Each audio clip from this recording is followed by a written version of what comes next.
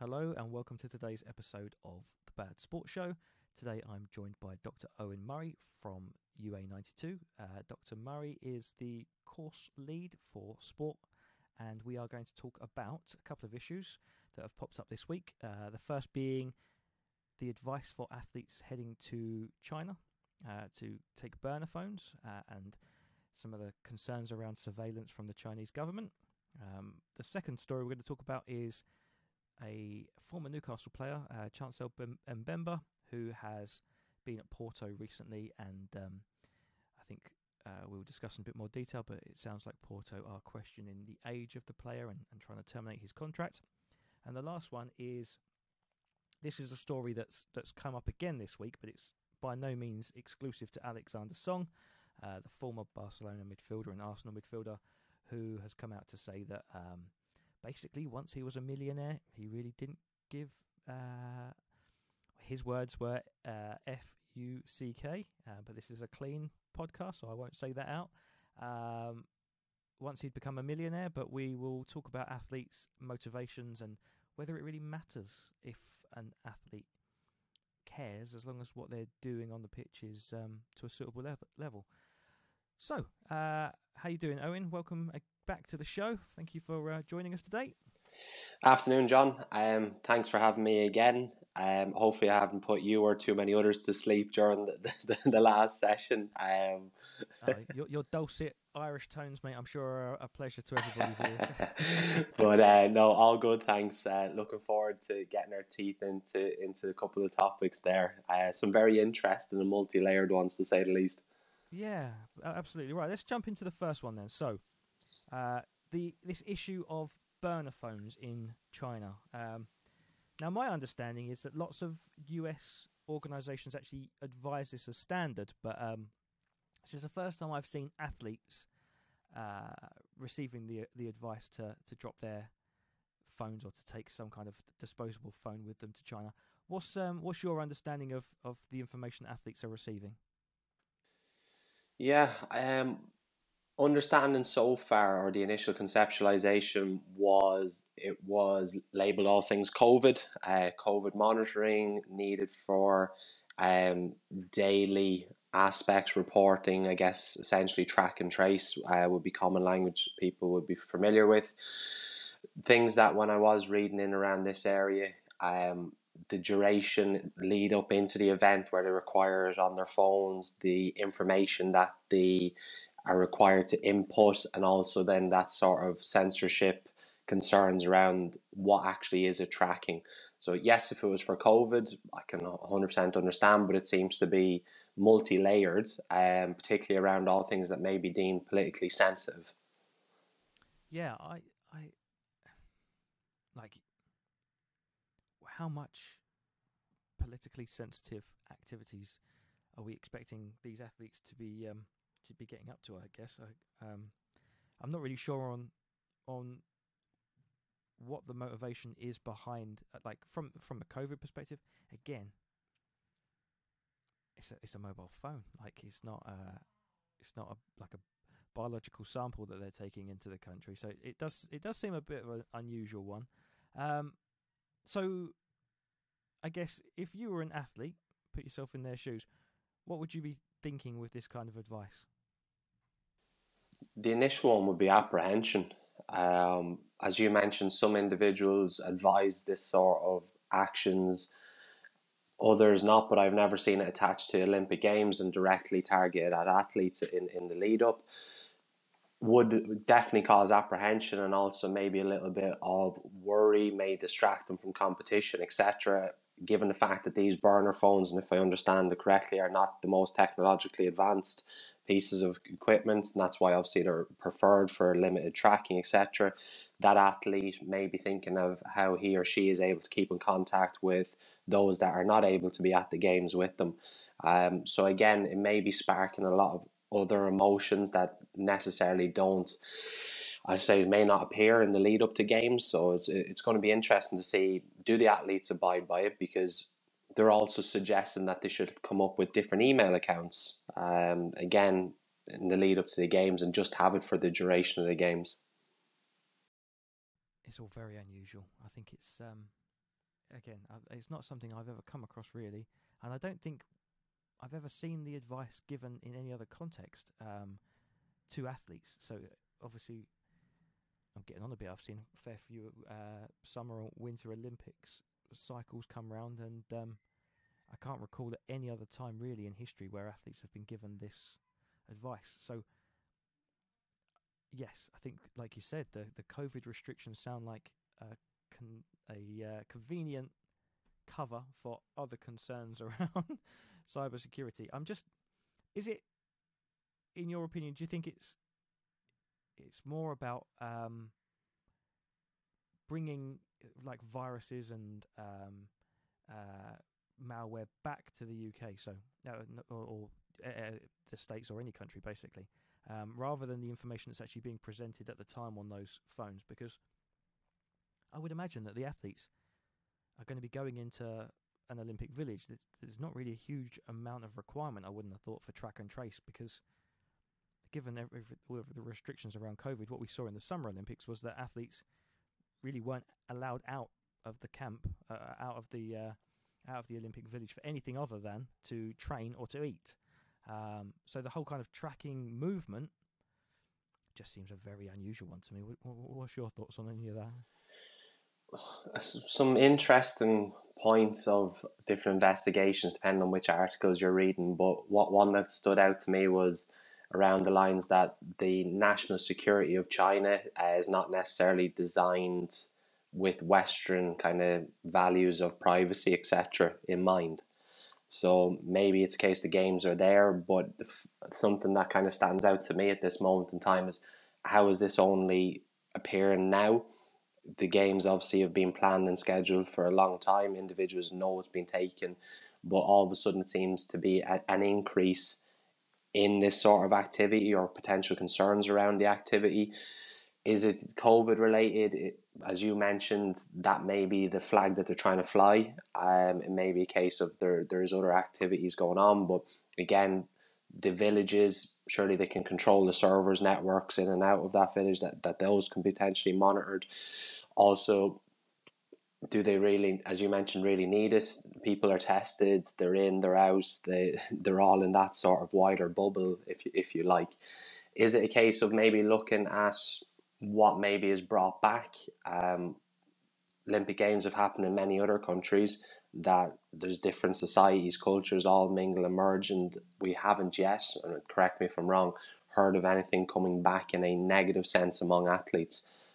So I'm not too sure about that front either. No, it's all very unusual. Okay, let's move on to our next story then. So this is the situation with Chancel Mbemba, the Porto player and former Newcastle player. So when I was reading this, I got a sense of deja vu, because I was sure that I'd heard this story before back in his Newcastle days, and I think this has dogged him for his career. So what's your understanding of what's going on at the moment? I think some people have probably heard it 4 times or 5 times now at this stage. Absolutely. My understanding is that what the official documents originally said, what was reported, and what is kind of followed through transfers, etc., and also what the player has since come out and stated, basically highlight a number of frequent inconsistencies. Um, Whether it be the player, the reporting, the official documents, but there doesn't seem to be an agreement of which age is actually appropriate, or appropriate is probably not the right word, of which age is the legitimate age. Accurate, legitimate age of the individual. Obviously the player has since, I think, gone for bone tests to try and prove and look at that, but again, where were they done, who did them, etc., etc. Have you ever heard of bone tests before to age individuals? Because that was a new one on me. We should have got Fergus on for this one, being an expert in bone health, but I didn't know that our bones could even age us. Is that something you'd come across before? Yes, but through the sense of archaeological digs. Yeah. How does a bone test even work? Like, what are they taking from our bones to test this? Is it like, do you have any idea of what happens on a bone test? Because I have no idea at all. No, pass. I have a vague understanding, but I could probably set myself up for Yeah, definitely no, not my area. I've got I, some kind of vision of like cutting through a bone and counting the rings like the bark of a yeah, tree. dendrochronology as in the trees or whatever. Yeah, um, I'm going to guess it's something to do with the minerals, the bone marrow, the calciums, etc. But again, by far from my area. yeah. But yeah, I know archaeological digs and or previous excavations can use bones to identify age, Mm, to place it. no How idea how. that Yeah. is done in a living being, how that's done in an elite athlete, the complications it may have on performance and bone health. Yeah, again, they're all sort of questions. When I saw that, I was like, that surely was painful, and surely Mm, there must be some consequences. yeah. No. Fair play to the lad. So let me go through. So first of all, Mbemba was registered by his two first clubs in Congo, which I think has now got a different name. We'll check that in a bit and come back to that. Has been born in 1988. His date of birth was listed as the 30th of November 1991 for Africa Cup of Nations qualifier back in 2011. Anderlecht, Newcastle, and Porto all put him down as being born on August 8th, 1994. While some of his friends have come out previously and said that he was born in the year 1990. And like you said, he's taken various tests and tried to prove his age through other means. How does it get into such a situation like this? Like, I know it's not always easy, depending on your upbringing, to know exactly when you were born. But ballpark, like this is a fair old range from 1988, 1988 through to 1994. That's a 6 year age range. Surely, you would know as a 6 year old what year it is. Like I've got a 5 year old son, and I'm pretty sure that he could tell you it's 2022. So from that point onwards, you could realize. Like I've definitely been around since 2022 because I'm 5 and I know that. So it just sounds very, very suspicious to me that it's such a wide range. Um, I saw one of the comments around basically because he's a successful African player that he feels there's been lots of attempts to discredit him. Like I don't know. Have you heard any other kind of reasons for why? Given for why there's such this range in age? I haven't heard much around the why there's such a range in age, but some of the points to you there kind of resonate that yes, there's different circumstances, different upbringings, different backgrounds, different cultures, etc. But at some stage, that individual is just a child, hopefully being getting the opportunity to engage in an education system, etc., etc. So there would be other records True. there. That individual was not always a professional athlete. However, I do understand what you're saying in terms of there's a lot of limelight now, but again, that is because they are a professional. They are getting paid to do what's doing, and ultimately it comes down to the longevity of what the sports scientists potentially think that he or she will be able to do for X number of duration based off their current age. The ones that also float around when you were talking there, John, is why is there such scrutiny if he is doing what he is doing at this age? Yes, obviously it's in an ideal situation and probably comes down to the ethical questions that a number of individuals may have. But if he's doing what he's doing on the field, is there such a need to identify and stamp and seal this age? What difference does it make to other Mm. individuals if it is some discrepancy in the age? Obviously, a 6 year gap is very, very different, and particularly if they are playing for an under 23s in inverted commas, Mm. that may have some implications. Yeah, but that's yeah, exactly. That's a long time gone for him. I guess. Well, I guess maybe these stories keep coming up when clubs are looking to move him on, and it's a convenient kind of narrative for them to peddle. I'm not sure though, because it feels a bit like he's playing at Porto. I'm sure there are other clubs that would be interested in taking him without necessarily having to resort to these kinds of tactics. It all seems a very unusual one again. Yeah, I'm trying to put myself in the player's position as well, and thinking about what it must be like to constantly have to defend your age within a Western culture, and having people like us, and well, not we're not necessarily criticising, but having clubs and club executives and teammates potentially all questioning your reasons and motives for why you're doing what you're doing. It can't be a particularly nice experience for the guy, but equally I can understand why he would want to promote himself as being in the prime of his career for as long as possible, because football careers are short, right? And you want to be paid for the optimal amount of wage and all that kind of stuff for as long as you possibly can. So I can understand both sides of the coin, but it does sound like a very unusual one. Have you heard about anything about why Porto have suddenly started raising these questions now? Is it that they're looking to move him on, or what's your take on that? Yeah. I think just going back to the first one, John, for me, you were saying it must be difficult for players. This is obviously going on for 9 years or more. The first one was launched around obviously the Olympic Games to see what the eligibility for under 23s.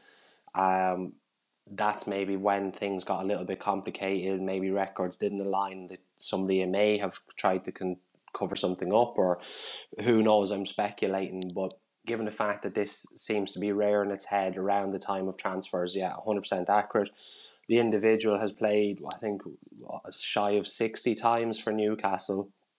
Now is going to Porto. Don't know what the current form in Porto is like.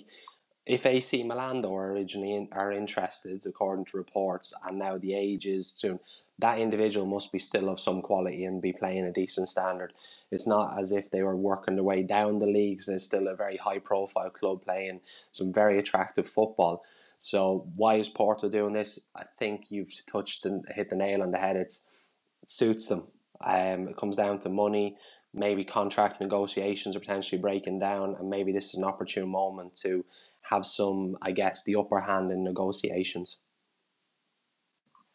Exactly, because like you say, these rumours have been floating around for years, and Porto would have known this. They would have done their due diligence and not signing players on millions of pounds worth of contracts without doing their background checks. So it just seems unusual to suddenly drop it now, and I guess this is a bad sports show, right? So sometimes it's bad sportsmanship or sportspersonship on the athletes front, but also sometimes it's the executives, sometimes it's the clubs, sometimes it's the policy makers and the rule makers more broadly. And in this case, it doesn't seem clear who is necessarily pushing this argument currently, but it does seem an unusual one for exactly as you say.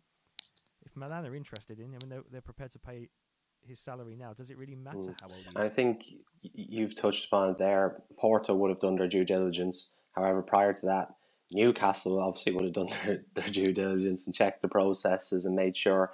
And then prior to that, when this, I believe all started, was around the change of birth date for the Olympic Games. FIFA also did an investigation. Given the fact that there is no concurrent and or solid or concrete findings, there's a lot of speculation still there. The reports the player, the reports of the clubs, different individuals having a say. It's very interesting that these all seem to be around the time of transfers and or when elite competition is coming up. Is the individual a threat to others in terms of the place that they are taking in the club, the wages that they're willing to pay? Do they need to, I guess, an easy way out for some instances? But yeah, it can't be easy for him. If he's constantly doing it on the field, as we both have kind of alluded to, is there that need and drive to actually really, really find the answer here? But equally, given the fact that the player and friends and close ones, what their findings and insights and comments don't align to the official documentation, that doesn't help us support the player, leave him alone. It's it's the sort of a double-edged sword approach. I guess as well, thinking back of other ways, bone tests for testing age. I'm not so sure, but I'm also aware of dental records, so maybe that's the next one we'll see. I don't know. It all seems very messy. And likewise, if AC Milan are going to sign him or any other team, they're going to give him a contract for the length of time where they do their fitness test. They're going to see the level of current fitness. They will make their own predictions based on what they see during those tests. It kind of doesn't really make any difference. Everybody's individual in terms of their physiological makeup, and it just seems a very strange one to me. If they had any concerns signing him at AC Milan, just give him a 2-year deal, give him a 1-year deal. If you're concerned, don't give him a 5-year deal if you think that he's potentially 33 years old. It's just, I don't know. Anyway, a 33-year-old has played over 100 times for the club that he's leaving to. So that. Yeah, exactly. If it's just a strange one. You've always got the value that the person is prepared to pay. So it just doesn't make a huge amount of sense. Okay, on to our last topic then. So as I said, former Arsenal, Barcelona. I put West Ham in the mix just because I'm a West Ham fan, and it's nice to put them in with that kind of company. Player Alexander Song came out this week and basically said he really didn't care about playing or being or the clubs that he played for towards the end of his career, because really it was just about earning the money and the prestige and all of that kind of things. So my question to you really is, does that matter? Do you want to say that he was on loan at West Ham, John, as well, that you didn't actually sign him, no? To be fair, it wasn't a great signing, even on loan. So I just wanted to throw West Ham in with a company, really. But thank you for that, Owen. No problem. Here all day. Is it necessary in terms of? Do you want to repeat that one, John? I was just lining you up. I got excited with my West Ham comment. Does it matter really if players are performing on the pitch? Does it matter if what their motivations for doing so are? Obviously, we would love it if players all loved the club and loved the shirt and all this kind of stuff. But actually, if they're performing, does it really matter if they are just there collecting a check fundamentally? For me, the very interesting thing that you said there is on the pitch. Yes, he's obviously training, so he's available for selection. He is still making the bench. However, how often has he actually been on the pitch performing? That being said, the individual, when they went on loan again to West Ham or during the days with the Gunners, would have had to perform on the pitch to get to where they are. Obviously started off in the academy journey, worked their way up in terms of status, positioning in the team. Alongside that, wages, contracts, etc. would have improved and increased. Hence the fact they were offered a gig to go to Barcelona. Maybe it's in the latter stages of career when they feel that they've made it. Is that acceptable? Can they do that? Biggest thing for that you've said to me is that they're actually performing on the pitch. This conversation and story seems to be the fact that he's not on the pitch and he's watching what's going on the pitch. Yeah, I take that. Maybe in this case, it's not the best example. I think I'm combining other examples. So I remember Benoit Asu-Ekoto at Tottenham a few years back, and there must be something about North London clubs here as well. But he came out openly and said, I've fallen out of love with football. I don't enjoy training. I don't enjoy playing anymore.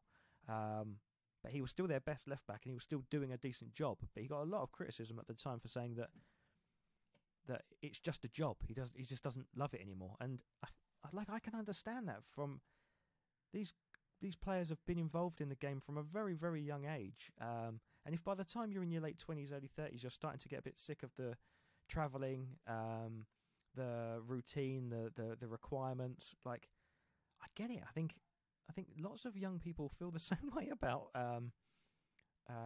around jobs. They want more stability. They want more kind of home life. These guys might have young families and all these kinds of things, and actually football provides a great deal of opportunity and rewards, of course, but obviously playing at the likes of Barcelona, he's going to be playing 60 games a season potentially, or possibly on the bench for 60 games, but it still requires travelling all around Europe and potentially all around the world. being away from family, training, making sacrifices, and I know they get rewarded, but they're still human beings at the end of the day, right? 100%. Um, the individual I believe now is 33, 34. So it has been a long journey.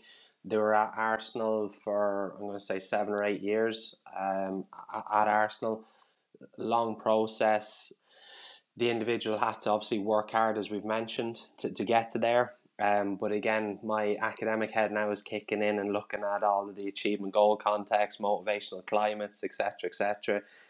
Clearly, this particular individual and some of the others that you've mentioned before, maybe that ego, performance climate, demonstrating superiority, wanting to gain that wanting to gain all of the rewards that are associated. So very much extrinsic rather than that inherent passion or love for the sport.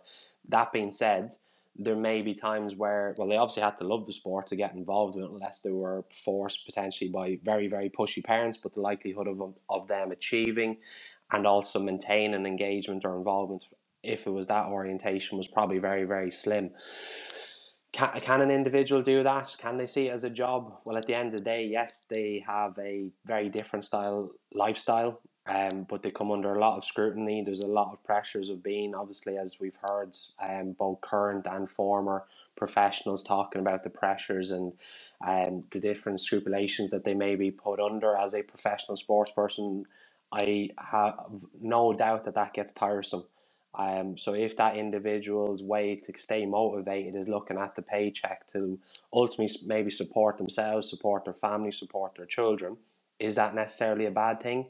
However, if they are coming out at this moment in time, they're not representing their club, they are maybe being seen to be disrespectful to the club, the jersey, the badge, the fans, well, that's maybe when things get a little bit contentious and it doesn't sit well with a number of people. I agree, and I think it is a job, but it's also more than a job.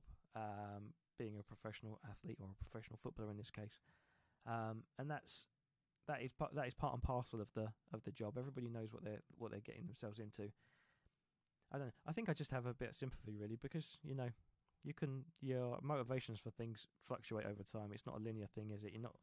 Maybe he was out of love with the game at this point. Maybe he just made a couple of bad career moves and ended up in an environment that just didn't suit. And actually, that can happen to anybody, right? Yeah, 100%. And with the right context, it could have just reignited his passion for the game because, like you said, it's very difficult to get where you get without no love at all for the game in the first place. And equally, the thing that surprised me is that there's no context into what he's like in the training ground, what he's like with his teammates. Obviously, there's only 11 individuals that can play on that particular team, but who knows, in the dressing room, on the training field, he could be a real contributor.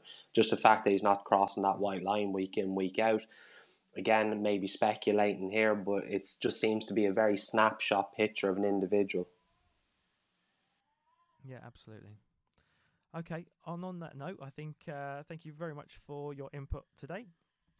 I think we've dug into a couple of interesting stories that have popped up this week, and if there is anything that any of our listeners find out about or hear about or want us to talk about, then we are very happy to hear from them. We're on all of the social media platforms under Bad Sport Show, so you can come and find us, and obviously give us a subscribe on wherever you subscribe to your podcast episodes as well, and tell your friends and all that kind of stuff. Okay, last week I didn't have time to ask you, but there was a story you sent through to me beforehand, just like I'm asking from the listeners, about Jose Mourinho. And I think as we've got a couple of minutes, hopefully today, it might be worth just picking up on that for a second. So what was the story you wanted to talk about last week? Yeah, the Jose Mourinho. It was sparked by obviously current form. Then there was a press conference, a couple of articles came out, listening to other radio shows, etc. And just there's a couple of things that fell into place around Jose that initially big drama around the transfer of Jose from one club to the other, lots of hype, lots of commentary, but it's nearly like he likes the chase likes getting the job, but seems to doesn't like always necessarily doing the job. Initial stages, again, lots of hype, lots of media, and then when things start potentially not going in the direction of the special one's desired pathway, starts flipping and pointing the finger at players. And the common one that seems to be coming is their psychological stability and or robustness, resilience, perseverance, depending on what language you're using. They're kind of all thrown out there in terms of what is the mental toughness and or they're deemed to be mentally weak. I think this one's probably caught both of our interests as people that study character. I think Mourinho often uses the word character, that my players lack character, and we've spoken before about the lack of accuracy in the use of that term. So so you've kind of alluded to some of the things there. What do you think Mourinho means when he says my players lack character? They probably lack a desire to play for him in in the manner that he's asking them to play. Maybe when Josie says they lack character, it's probably not a buy-in or a demonstration of the behaviours, attributes, skills, tact that he so wishes them to display and or at the intensity he wishes them to display. However, what he is asking is that within that individual's particular remit, have they got the physical, technical, tactical competencies to fulfill his particular ask? Obviously, no disrespect to Roma, but he's at a very different club to where he's been previously. There's pros and cons associated, obviously, with their playing style and the league, etc., that they're in. But it seems that he doesn't adapt for different leagues, doesn't adapt to different players. It's the Jose way, and then if they are unable to do that, then they become under scrutiny. So I think it's a mixed message, lack of appreciation for who's the recipient. Isn't arguably that a good thing though? Like the clarity in in his vision. You wouldn't want somebody that was flip flopping around, like being a different person from one week to the next, like tailoring himself. He has a clear identity for what he wants to do and who he is and what he expects from athletes. Isn't that almost a good thing though?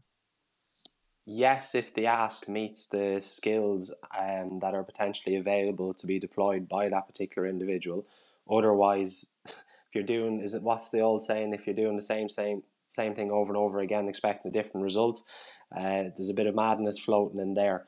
So the best coaches will adapt. Yes, they will have obviously their core playing style. You can look at your Bielsa's, the type that they look, but look at the time it's taken to develop squads, to develop playing styles. This is all happening within 2-3 weeks, sometimes within a 6 week period.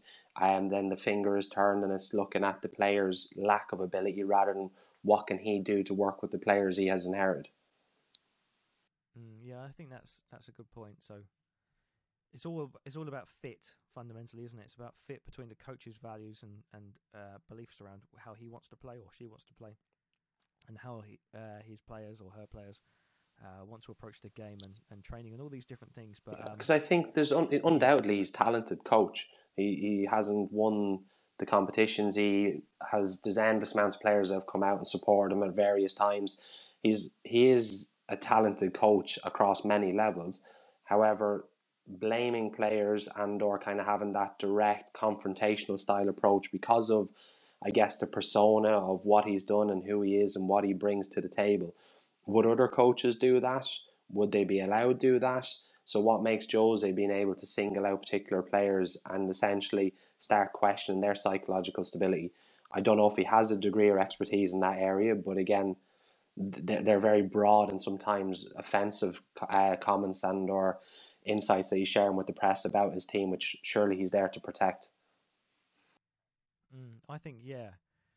So in the past, I find Mourinho an absolutely fascinating character. I should declare this from the get go, but I think there's always two sides of everything with Mourinho. That he's always I like the fact that he's demanding excellence. He's demanding high performance from his players, and I think if he's not seeing that, then he's right to give them a nudge fundamentally and to call that out. How you do that though, for me, you're going to lose trust if you're doing that to the media rather than to the players directly. But we obviously don't know what's going on in the background. I was literally just about to say it. Yeah, I was thinking as you were talking there, and more in the wider reflections. Is Mourinho taking I the think. pressure or heat off his players by putting himself Mm, in the limelight to come under this scrutiny? So you and I are having these conversations about him, and is he actually taking the time mm, behind the scenes to build those relationships, forward those relationships? Again, like the previous insights around some of the topics we've covered today and in previous ones, we just get a snapshot of what the media want us to say. But is that truly what's happening in the training ground? Who knows? yeah, absolutely. I always find it really, especially with that. Again, you made the point about is he protecting his players? Like we, so some of the research I've done in the past is around like impression management and self presentation, and I would. It appears to me that Mourinho has presented the impression to of or created dramas where there aren't dramas, or blamed an official or something like that to try to take the pressure away or take the focus away from players or himself potentially. I think he is the master of this, regardless of how successful he is as a coach and all these things that have happened since. Throughout his career, I think one of the things that we will all look back on is with not necessarily fondness, because I think he's just changed the game in the way that the way that coaches interact and manage the media. I would say we've not had a coach that works like this since Brian Clough in English football. But he's a fascinating character. Okay, that was a bit of an aside there, and gone a little bit over the target time now, but it was worth the little conversation anyway, because it's always fascinating to talk about Mourinho. So thank you very much, Owen, for your time today, and tune in next week, everybody, for another episode of The Bad Sports Show. Thanks very much.